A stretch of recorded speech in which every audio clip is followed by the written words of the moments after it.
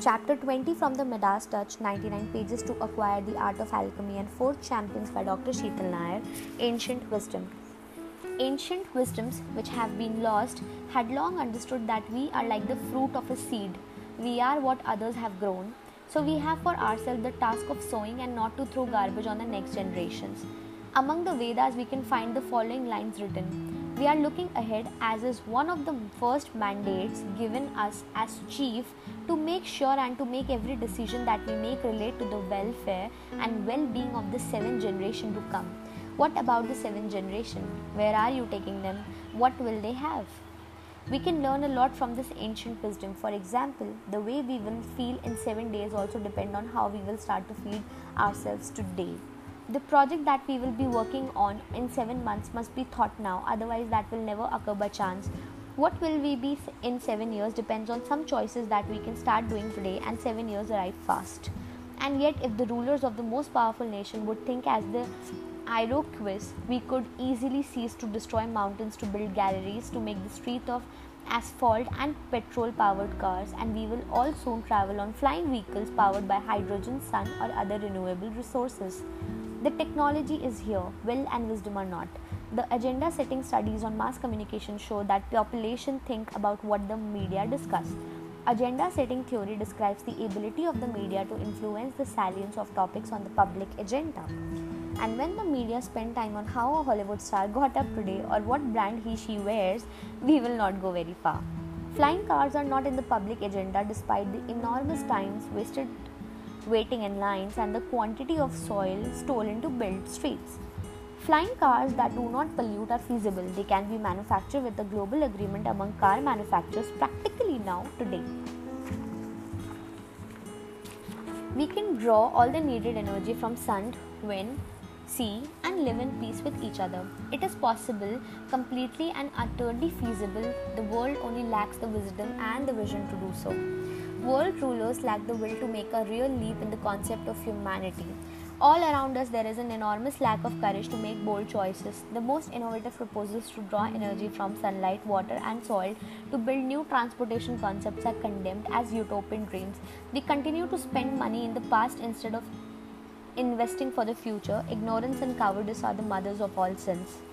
Innovative ideas are considered strange and closed for centuries. Selfishness prevents world rulers to think about the world we want to prepare for our kids.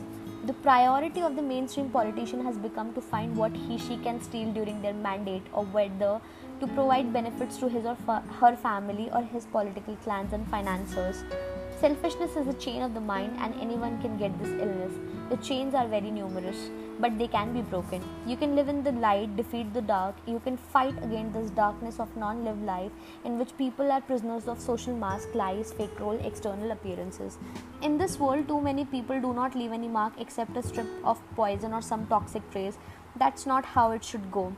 The road to truth and fullness, however, must be practiced. It is full of obstacles, the first of which is the fear of light after being in the dark for years. Purity is scary because it dazzles. Virgilio quoted, "Your descendants will pick your fruit." There are things that need to be done just to bring a positive example. One of this is to endure against difficulties. When you show that you are fighting for something positive, there is a further layer of meaning. It is not just something you got to do your personal results, you are working for the whole humanity. Bringing this kind of example is useful also, and mainly to give a message to young people around you.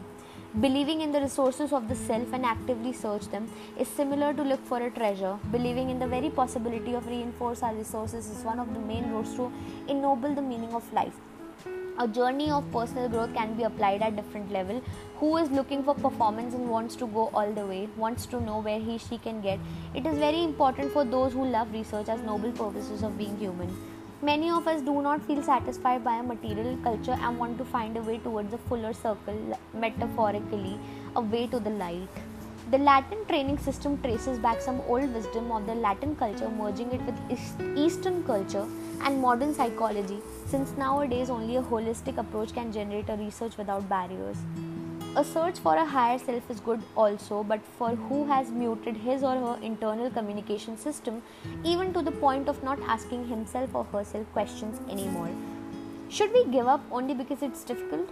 So, try to dream of how you want to be and transform your life, then work on it every day. Miracles are built.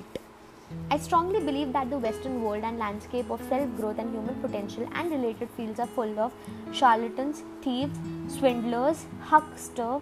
One of the main common characteristics is that they provide recipe like 10 magic rules for, and any technique is sold as fast, easy and magic. No hypothesis testing, no scientific thinking, and lots of stolen money. When we refine the view, we find a horizon full of new stars. Personal growth can touch a specific field, example sports or work, the material world, or the spiritual frontier. It is the common denominator that counts the rejection of a given locked condition, the will to feed the sacred fire of passion. The struggle towards the light, the greater existential freedom, is the center of our research. Everything can be improved. This is the secret. Self-consciousness is the ability to question and find the keys to exit from the prison of what your culture has set as the limit of your exploration. Never force yourself to suffocate your desire. Never end your days inside a country, a culture, or a company when you do not feel any value in common. Your real country is a psychological space, not a territory. Once again, his ancient Latin motto points it out clearly. Let's decide something immediately. You can explore, you can fight. If you feel that you would like to run but you cannot, let's start with some good news.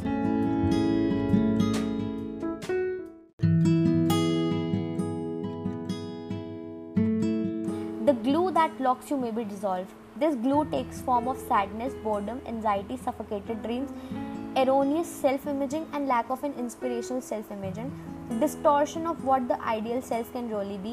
Whenever we move towards something that gives us energy and passion, a battle for a good cause is going on.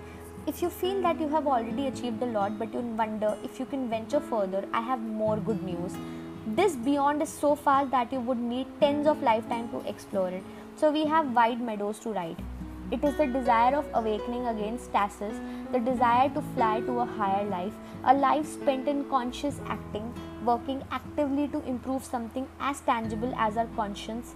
The commitment that you enter in this path of personal growth has its own value and sacredness.